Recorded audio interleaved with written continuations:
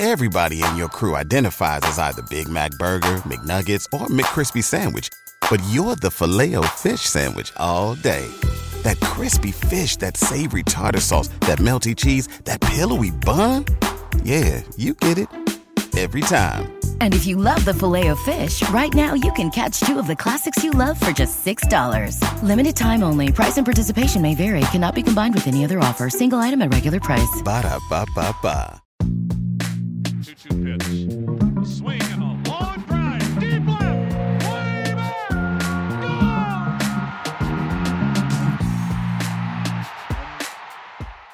Hey everybody, welcome to another Baseball America podcast. I'm Kyle Glazer, joined today by JJ Cooper. Hello everybody. Interesting day today, JJ. So, Fun day. on February 5th, 2018, you came out with an article that basically proposed a tank tax, that teams that lose a certain number of games over consecutive years Or and as I would put it, I guess the optimistic way, fail to win enough. would then get penalized in the draft. They would lose draft spots.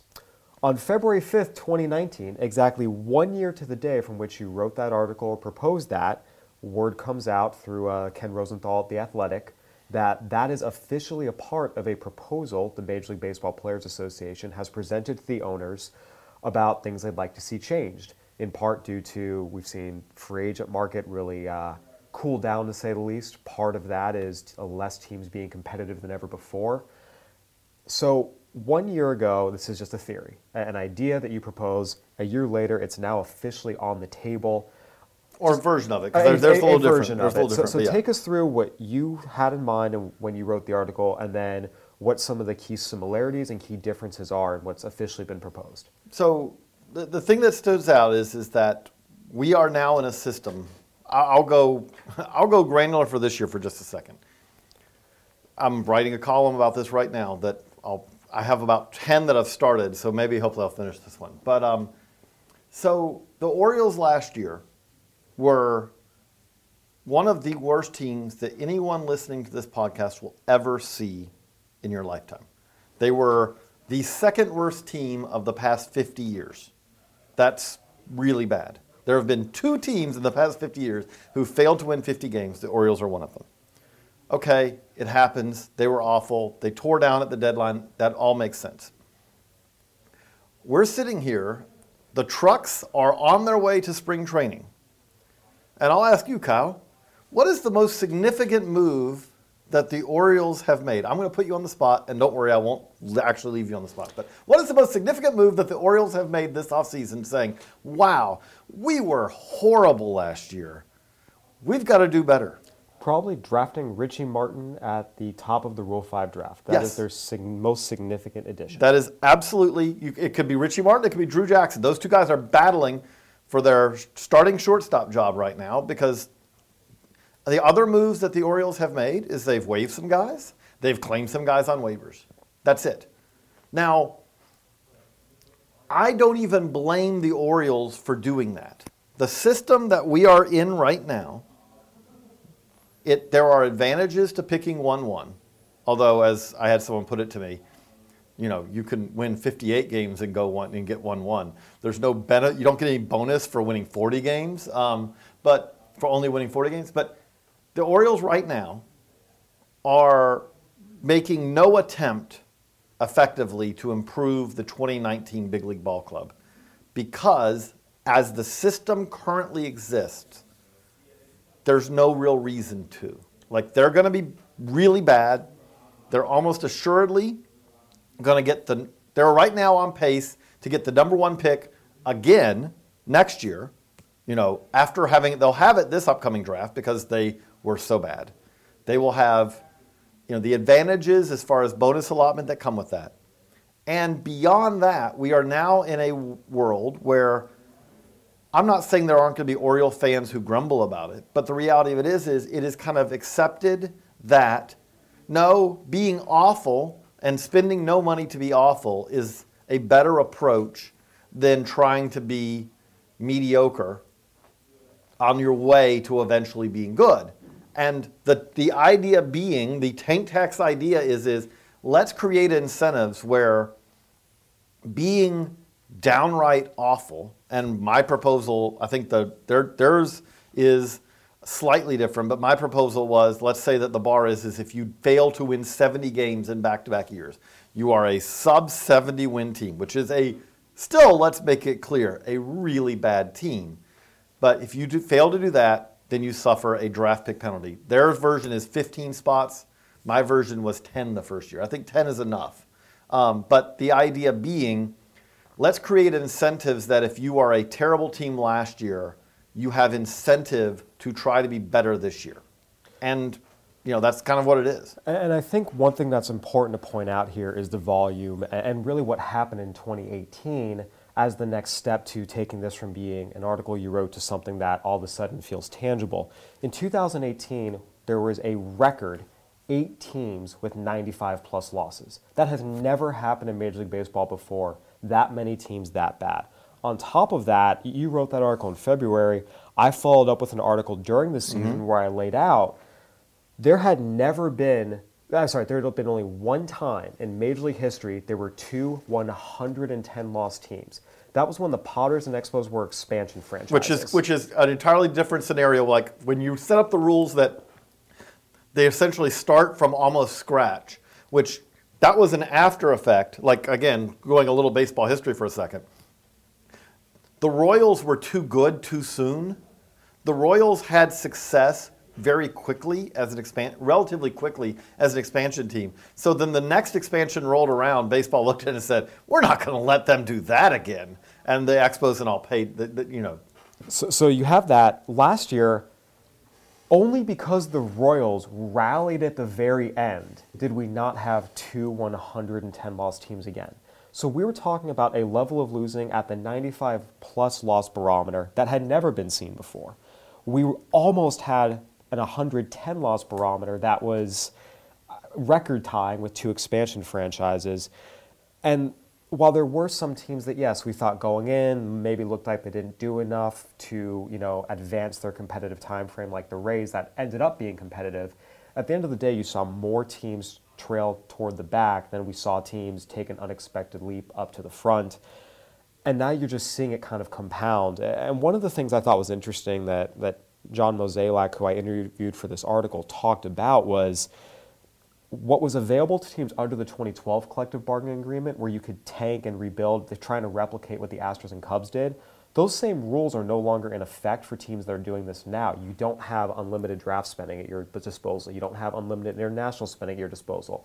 So a lot of teams were doing this tanking, trying to replicate the Cubs and Astros, without actually having the ability to rebuild the way the Cubs and Astros did. So it seems like... But actually, I would argue that in some ways, though, the more that you limit spending, especially in the draft, the same draft rules do apply. The draft rules are every bit the same as they were in 2012, as far as we are now in a system. The caps are a lot lower now. You can spend a lot less money. That is true, and they have flattened it a little bit. The number one advantage is not as much as it was in 2012. But the point being, in 2011 and before, you could be bad, or you could be mediocre, or you could be good. And if you wanted to spend in the draft, you could.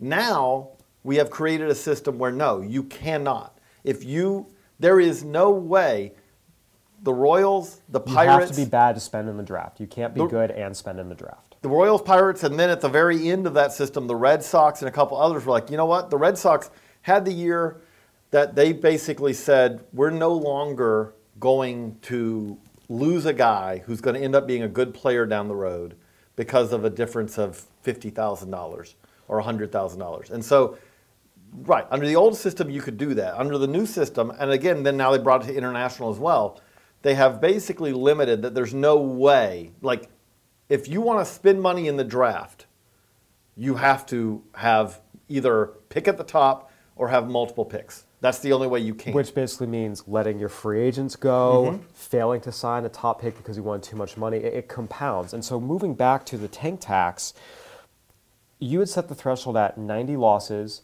Again, a 90-loss season happens. It's just things go wrong, injuries, whatever. But for you, it was the second year of a second straight 90-loss season you see the penalties come in? And do you think that's too soon? Because I could see the argument for, 3 straight years you're getting unlucky, but I can see scenarios where a 90-loss season happens, things fall apart, and all of a sudden, hey, you have a bunch of bad contracts, guys who are hurt. you might not have the money to spend to really improve your team. In a second 90-loss season, sometimes that just happens. To me, it's when you start getting 3, 4, then it starts getting intentional. Again, we're now. It is very possible that yes, that there is a better version of like where you set the penalties and all. I will say, to me, all of this comes down to however you set the boundaries of the game, then the teams will play within the boundaries that you present. And so when you say like, okay, to take for instance, let's take the Orioles last year. You know, they understandably, I get it why they completely tore it down. They ripped that anyone on last year's team who had trade value, they traded. Now let's also note, in most cases, Manny Machado, one of the better players in the game, netted one top 100 prospect in return. Kevin Gausman and Brad Brach, who are valuable big leaguers, Kevin Gausman's going to be a valuable big leaguer who was not, Kevin Gausman's case, was not headed to free agency. But Kevin Gausman and Brad Brach and Darren O'Day basically were traded in a salary dump where the Orioles received no prospect of significance in return. From one of the best farm teams. From one of the best farm systems in baseball. In a deal where the Braves could look at it and say, they don't even need to question because they look at it and say, yes, you want our 20th best prospect as the cornerstone of this deal? Done. And Kevin Gausman from that day was immediately one of the best starters in the Braves rotation. My idea with this is you're right, 2 years is kind of punitive in some ways, but it also means it may be that there is times where you say, I mean, these players are often being traded. There are exceptions. The Nationals traded Jesus Luzardo in a deadline deal, a couple of years ago. And Blake Trinan, they kind of lost that deal with the Madsen and Sean Doolittle, Ryan Madsen, who, in fairness, Doolittle's been great, and he did what they expected him to do in that trade. Right, but however, you wouldn't want to, in hindsight, Jesus Luzardo and Blake Trinan, who's been better than the guys that they got. Okay, they lost that trade, but most of the time, when teams trade at the deadline, the viewpoint right now is a lot of times for even a good player, it's you know what, we're terrible.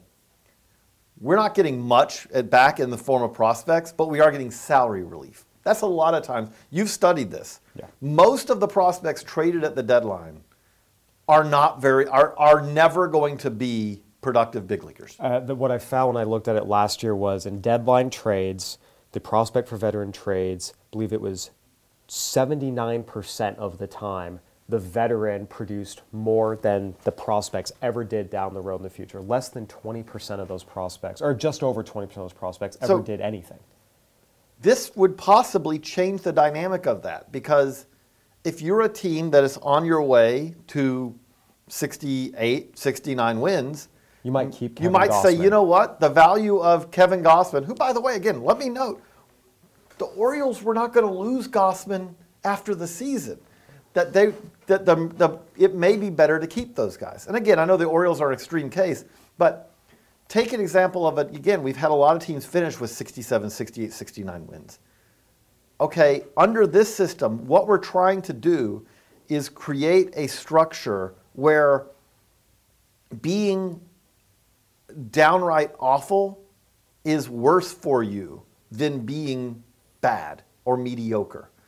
And for the game as a whole, I do believe that the game is better if, again, I know a 75 win team is not something that gets a fan base excited.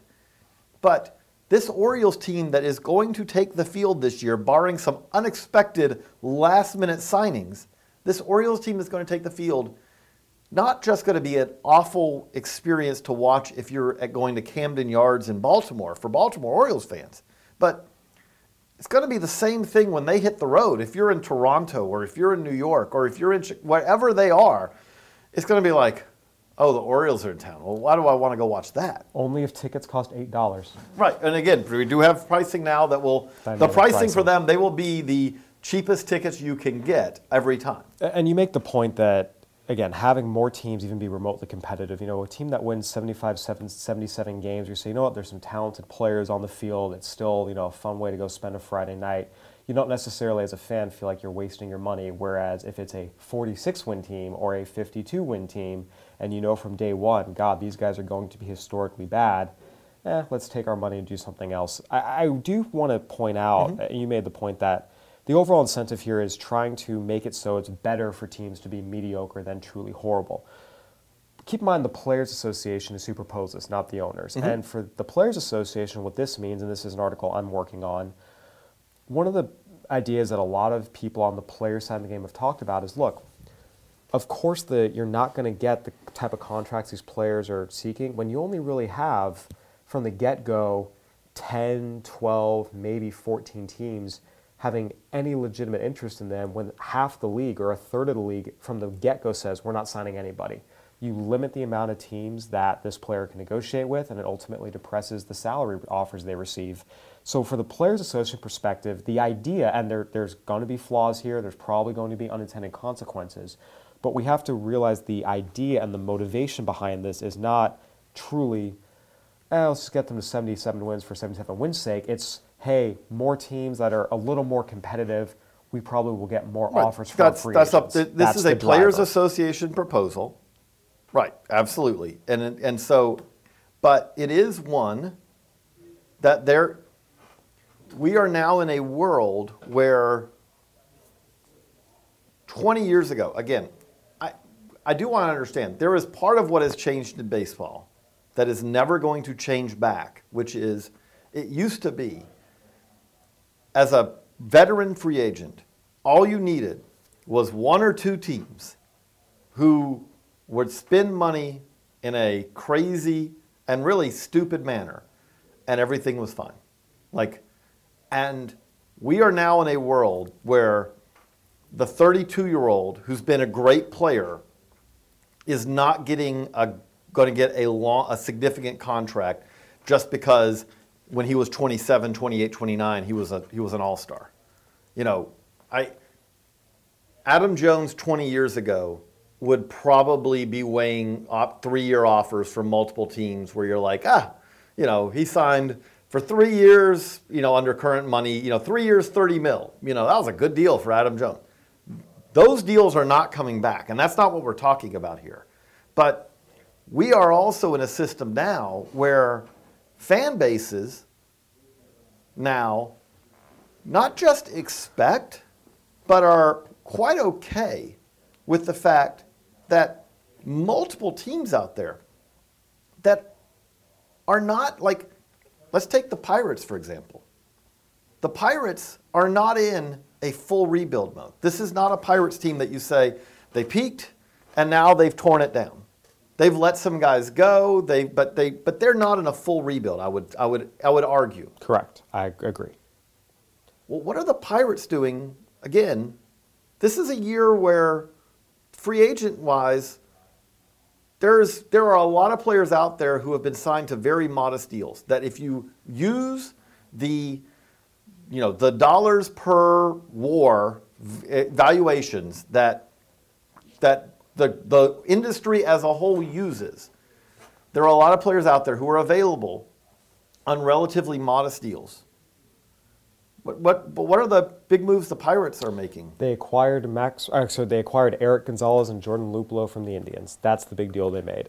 The Indians are a team that have perennially been a playoff team in recent years and are still the class of the AL Central. And they have an outfield of probably a last-place team and have done nothing to address it. They've talked about making trades to address it, but when there are clearly better options on the free agent market, they are not choosing to go get them. Some of that, though, is the Indians, look, they're spending money. They're at $130 million plus. I think for me, it's more a situation where you look at these teams who have room in their budget, are last-place teams or close to last-place teams, and are actively deciding we don't want to spend anything because to us, we want to pick 4th instead of 6th, because right now that's what the system rewards. And so from that perspective, I get what the Players Association is doing and saying, let's propose this so that it's more meaningful and more beneficial for them to try and win 75 games, try and win 80 games, try to add players to get them to better thresholds. Because right now, it's all about any economic system.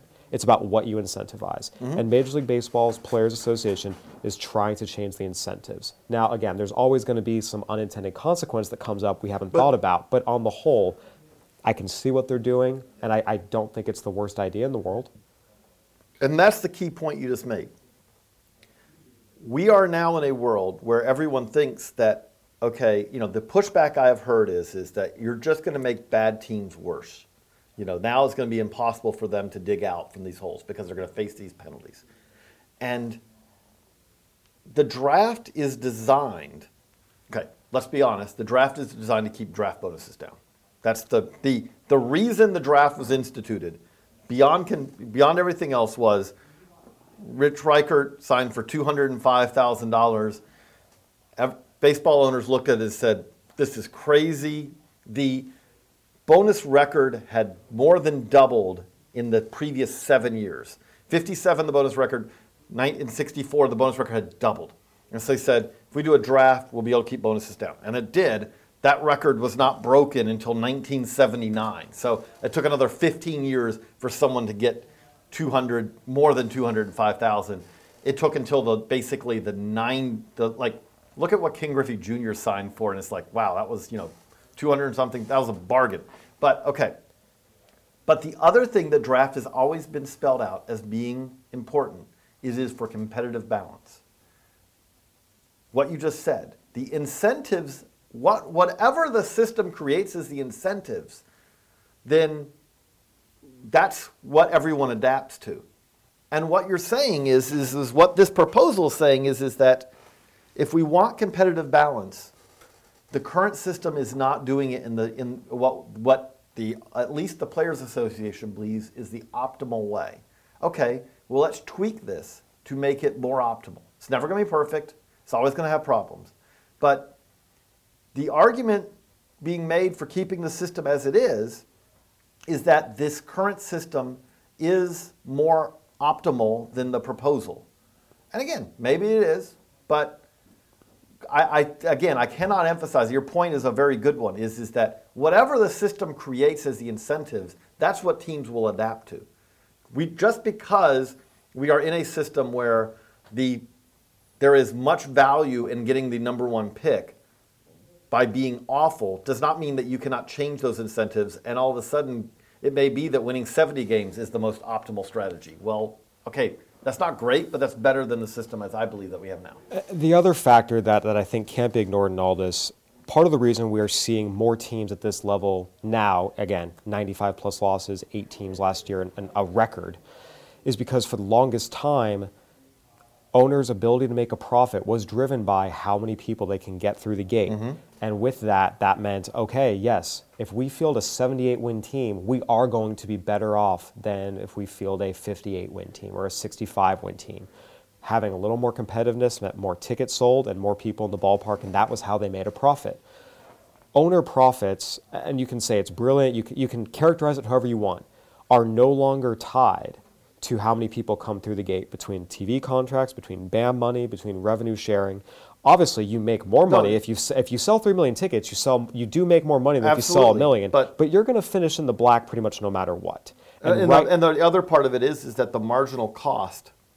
If you said again what we're talking about right now, under the current system, we just talked about the Orioles. Almost every dollar of discretionary money. When I say discretionary, you have to pay the minimum no matter. Richie Martin's going to make the minimum for you. You have to field a team, so you're going to pay that. But almost every other dollar that they are spending this year is on sunk cost in contracts that they're stuck with Chris Davis's contract, things like that. Under the current system, again, I don't fault them for this. Under the current system, they could spend an additional $15, $20 million this year to improve this team, to take it from 50 wins to 65 or 70. And from a purely accounting standpoint, you cannot make the financial case for that. What you're saying, you could spend $20 million, you're not going to make an additional $20 million in revenue from more fans coming through the ballpark for that. Under the current system, and you're right, the most of their money they get, the TV checks they get, the BAM money, all that is not going to be affected one whit by that. So under the current system, there is no financial advantage. What we're saying is but if you change it to where the competitive balance advantage is to do that, then all of a sudden you've changed the equation. And at the end of the day, again, this is economics and economics 101. It's whatever the incentives are. I'm going to be interested to see if this proposal gains any traction. I know you wrote it up as a proposal, as an idea. I think for me, I can see both sides of it, right? I can see, okay, yes, we need to change the incentives in order to get more teams to be more competitive, because having almost a third of the league lose 95 plus games a year every year, and most fan bases knowing that's going to be the outcome from the opening day, is not good for the long-term economic health and overall fan interest in the game. By the same token, I can also see messing with the draft, and all of a sudden you've got teams that are losing 90 plus games and actually trying, but they just are terrible at team building, and they're not picking until 22, 23 every year. It can help further the cycle. So I can see both sides of it. I'm going to be kind of curious to see what the final proposal, or if anything's accepted, looks like. What for you, at the end of the day, how strongly do you believe this is the right thing to do, and what are the odds in your estimation that it actually becomes a part of the new reality? Something I think will happen. Like, I do think that there is an awareness that the current system is not, again, whether it's going to be this or something else, I do not know. We're very early stages of this. The MLBPA, looking at it, putting on my, my neutral observer hat on this. This was a good day for the MLBPA from the standpoint that for the first time in a long time on this, they're playing offense, not defense. Because really, looking at it from, again, trying to look at it from the outside, the owners want the emphasis to be on these pace of play things. The owners lose nothing on that. Again, and I'm not saying, I am saying, I've been adamant on Twitter about this. We have pace of play issues. Now I'll say, pace of play issues in Major League Baseball are not as bad as they are in college baseball, which I also love, but we have pace of play issues. But on that, the Players Association is almost always on defense. The owners propose things that players do not want to do, or players want to limit the impact of. What the Players Association has done here is broaden the discussion to, as they see it, problems of the game as far as competitiveness of the game, competitive balance, where the owners are on the defensive. Because for this, the owners do not want the discussion to be about how nowadays teams are incentivized to basically not spend it all if they're going to be bad and basically just sit out free agency. That is a discussion. The owners would prefer the discussion to be focused on pitch clocks and stepping out of the box and again, on the field issues, whereas the Players Association is wise to characterize it as, hey, these owners are comfortable throwing 95 lost teams out there and raking in the money. They can win that. Now, again, the Players Association also has given on some of these things, that they are looking at ways to also, okay, here's our proposals on pace of play. There are some other things that I will say that I think are in this proposal. I get, like, Kyler Murray by himself has thrown a giant wrench into everything, and maybe in a good way. But like, when the CBA, when Major League Baseball put the hard slots in, where basically, and again, I call them hard slots because if literally no team has been willing to violate them, lose to draft picks, since 2012, since this was instituted, that's a hard system. That is a red line that no one will cross. When they did that, when they basically banned Major League contracts, which they did in that also, it did make it much more difficult to compete for a guy like Kyler Murray with other sports. But the proposal that it will allow Major League contracts to amateur two-sport athletes, that is a Pandora's box that, again, maybe it's fine, but I will say, you allow that option. And for one, generally Major League contracts for draftees, especially for high school draftees, it's a terrible idea. You start their option clock way too early, and that is part of the reason that the world is littered with failed two-sport athletes who played baseball, is because you had to push them fast. But the second part is, I don't care how you try to define that. If I've got a college baseball player, which again, college baseball players getting major league contracts, a little bit different story, because they ideally should, if they succeed, they should be there in time to, 3 options, you should be ready, big league ready. But I promise you, I can find, if I'm an agent, I can find a school that will let my top college player, hit position player, pitcher, whatever, play another sport. And again, I know you could set up advisory committees and all that, but it is going to be very hard to ever draw a line where you say X player, is not a good enough golfer to say that he's a two-sport, or he's not a good enough bowler, or he's not a good enough basketball player. Senior year in high school, if your high school offers bowling, you pick it up and say, hey, I'm a two-sport athlete, I can get a major league contract. That's what you're talking about. To take it to the extreme, I promise you, when Bryce Harper was looking for a junior college, I promise you could have found a junior college that had been quite willing to let Bryce Harper play basketball for them, to get Bryce Harper on the baseball team. And okay, well, he's a junior college, he's a two-sport guy now. Like, okay, why, what's the delineation? Well, he's not a significant prospect. It starts getting subjective. Right, and that's what I'm saying. That is a Pandora's box. Like, there are some other interesting things in this. The DH.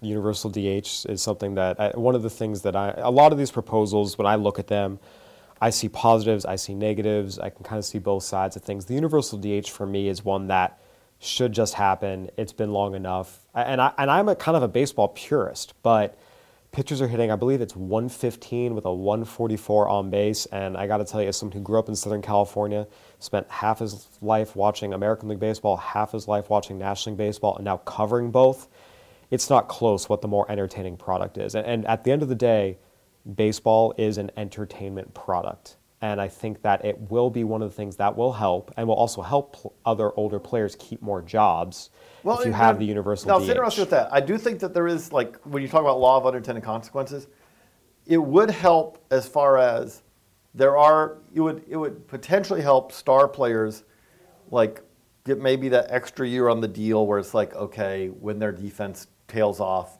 we have a DH possibility. Again, I saw someone cited last night that one of the reasons that the Mets were willing to kind of make the Cano deal is their belief the DH is going to come to the NL, and if it does, then Robinson Cano can play a lot of DH. Okay, I get that. At the same time, we're not in a world. I mean, one of the things now is that very, very few American League teams have a DH, like have a guy who you say, this is their DH. Most teams now use that as kind of a rotating, like if you said, who are the best DHs? Chris Davis, JD Martinez, those are stars. I mean, right. And both those guys still got some time in the outfield, but they play 40, 45 games in the outfield and 110 at DH. Right, which again, that's not the same as though, but when it's not the same as David Ortiz, he's the DH every day. Right. But you can still but when get you say that, though, hitters. But that's a very different thing, though. That really is. Like, JD Martinez is not a player, like, JD Martinez on an NL team right now is a very plausible player. Like if it's an NL, he signed with the Red Sox, but if JD Martinez in left field has been a perfectly He fungible, did just play for the Diamondbacks, and he could absolutely Chris Davis, do it again. There's no scenario where you go, well, Chris Davis, but David Ortiz, like you just talked about, David Ortiz was a DH. David Ortiz, under the current system, basically was limited to 15 teams that were plausible teams for him, because no one for the second half of Big Papi's career was going to say, yeah, we're comfortable with him being our first baseman every day. And so that my point, yeah, again, it's taking it maybe a little too far, but it's not like it's going to free up these like 10 jobs like where there's going to be, I would say if this proposal passes, you're not going to see NL teams go out and say, okay, we're hitting the free agent market to add a DH. They're going to all say, almost without fail, say, our plan is that we're going to rotate it around, and we've got this guy who's going to be our primary DH. But like the Braves would say, oh, Johan Camargo is going to play more third base, and Josh Donaldson's going to play more DH. the Phillies would say, you know what, Rhys Hoskins is going to play first base and some DH. But my point is it's not like that there's going to all of a sudden be the spending spree of teams going out there to spend to acquire a veteran DH. But you hit the point earlier where you talked about, for again, using David Ortiz as example, there were only 15 teams who would ever offer to compete for his services. And that is the driving point behind all these proposals, is the Major League Baseball Players Association is trying to expand the pool of teams who will compete for these players. That's the driving force between the draft pick penalties. More teams trying to win more games need to actually go get better players. Universal DH, the pool of potential teams doubles. All these are things that the Players Association believes will help the people they're trying to represent. And I think that's their mission. That's what they should do. We'll see what passes and what doesn't. But I do think the overarching point you made of the Players Association is being proactive here. They have put forth a proposal. It's gotten out into the public, which no one should ever think is a mistake. And I do think that it is at the very least, it will help the Players Association look a little more like, okay, we're being active in trying to help our membership rather than just being reactive. Whether they get any or all of these things, I think is very TBD. But I think if nothing else, they've changed the discussion about them. I mean, I've been, for a story I'm working on, just talking to some people around, and mostly every review of the Players Association, its leadership, is not just negative, but overwhelmingly negative. I think by doing this, they can now say, hey, we have actively done something to, again, try and help our members, create a situation where more teams are going to be incentivized to offer them contracts. And now they can turn and say, if the owners say no to this, they're the bad guys. It's not us failing to do our jobs. It's the owners, intentionally now, not in the shadows, but intentionally saying, nope, we're not open to any of that. They've changed the conversation, and I think that was probably a wise move. Again, and the last one I did want, there's others here, like that. It does seem like there's some agreement on limiting mound visits, which I know there are going to be people listening to this, because I hear from them on Twitter. There are going to be people who say, if you don't like, why would I not like more baseball? More baseball is good. Give me a 6-hour baseball game. For one, I like for baseball to continue to add fans. And the argument that people who have no problem with pace of play generally make is essentially, I like baseball as it is. And if that means that no one else discovers and likes baseball, hey, great, because it's more for me. I don't understand that argument. I want baseball to both be popular among fans. I've yet to hear anyone argue that another mound visit increases their enjoyment of the game. I've never heard someone who says that a pitcher, Pedro Baez, sitting there and staring at the catcher for 25 seconds makes the game better for them. Their argument always seems to be, it doesn't bother me, so why would other people be bothered by it? But I do think it's important that there seems to be some agreement on some of these things that okay, we're going to see some more tweaks on them. But I do think also Matt Eddy's going to have a column up at Baseball America, hopefully today, as you listen to this, about another suggestion. But forcing pitchers to face at least 3 batters an inning. I'm surprised that this is coming from the Players Association. I am too. And this is one, again, just me. I don't care for that one, but it's not my proposal.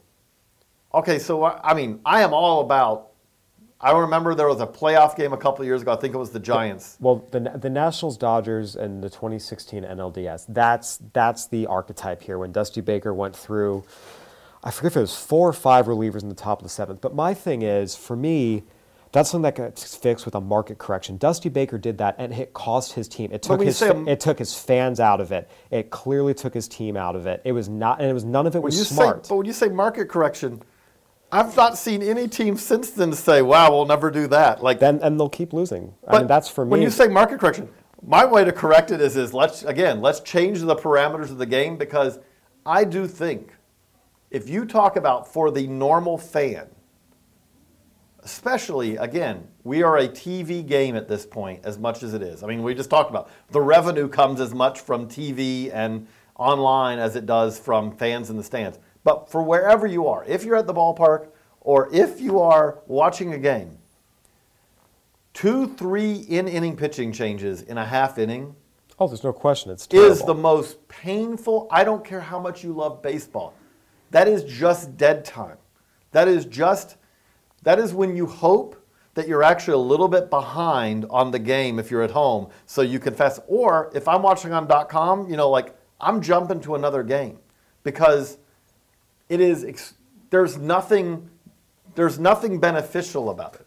And when we talk about the strategy, I love the strategy of baseball, but that's not generally, that's not something where I'm having a whole lot of fun second guessing, oh, yep, they're going to the third reliever of the inning. Okay, again, it is something that brings the game at the point of the game where it should be the most exciting. It often brings the game to a screeching halt. And I'm kind of interested, again, I don't think that this proposal as they have it, I think Matt Eddy's proposal, which we'll have up later today, is a better one. But I am interested that it is being proposed because I thought that this was something that would be proposed by the owners and the players would then potentially agree or not agree. For the players to propose it, I don't see a reason why the owners would not be interested in doing something like this. It's definitely going to be interesting seeing how this all shakes out. JJ, your tank tax has gone mainstream. Congratulations, and we'll see what happens. It's fun to it's fun to see where this goes, and there's a lot more. This is again. All of this should be in some ways fun. Look, let's be honest.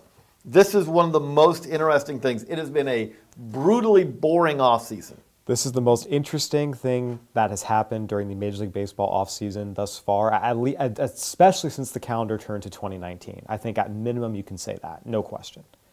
Yeah. So again, these are not all the answers, but having the debate, having the discussion is a good thing to do. Absolutely. Well, that'll do it for another edition of the Baseball America podcast. For JJ Cooper, I'm Kyle Glazer. Thanks for listening, everybody.